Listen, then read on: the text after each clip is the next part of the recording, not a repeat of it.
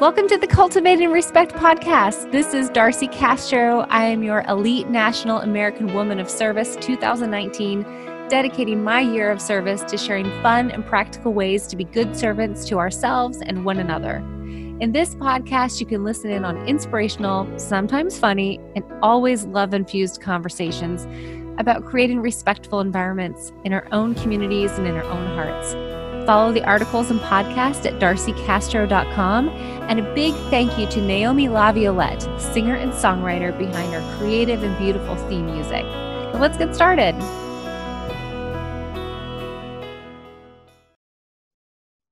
Hey friends, it's Darcy Castro again with Cultivating Respect, and I've got a great essay for you today. It's from my November edition of Cultivating Respect, and it's titled, "What Are You Afraid of?"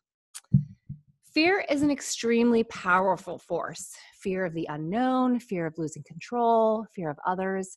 It keeps us from connecting at a deeper level and can prevent us from being our best to ourselves and those around us. This is the real F word. Fear, legitimate or not, dictates behavior, builds walls, both physical and emotional, and suppresses authenticity. But what were to happen if we put that beast in its place in order to create more respectful communities? I believe a lot of the ugliness that divides us stems from fear, and that fear originates from a lack of empathy and understanding. I personally enjoy the concept of assuming the best in others. I can free myself of fear when I first assume that others are doing their best and to not take things personally. It's not always easy, but it's certainly not naive. Rather, it's entrenched in human dignity and compassion. At the very least, I can control how I think and behave and always strive to do my best. Others need grace and possibly a positive example of respect and love. But fear can also be directed inward at ourselves, which in turn sabotages our ability to truly enjoy our own lives and communities. What are you afraid of? Do you suffer from feelings that inhibit you? I think we all have to some degree at different points in our lives. Are these feelings holding you back? I'm afraid I won't be loved. I'm afraid I won't do it perfectly. I'm afraid I'll be judged harshly. I'm afraid I'm not good enough. I'm afraid I'm not worth the effort. I'm afraid someone else's issues will affect me. What if you let go of fear and self-doubt, or at least gave into it a little less? It exists for no purpose other than to keep you from growing and progressing.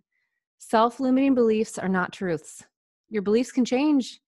Your perspective of yourself can change, and gasp, the way you interact with others and the rest of the world can change for the better when you accept yourself first and are not ruled by that which you are afraid of. Dig in and enjoy the ride. For example, I had a person close to me who had not yet come to accept a critical part of their identity. In fact, they were crippled by self-loathing. That in turn made their behavior toward others toxic. With time and maturity, self-acceptance was reached, and they were able to change their outlook and actions towards others. But it had to start from within.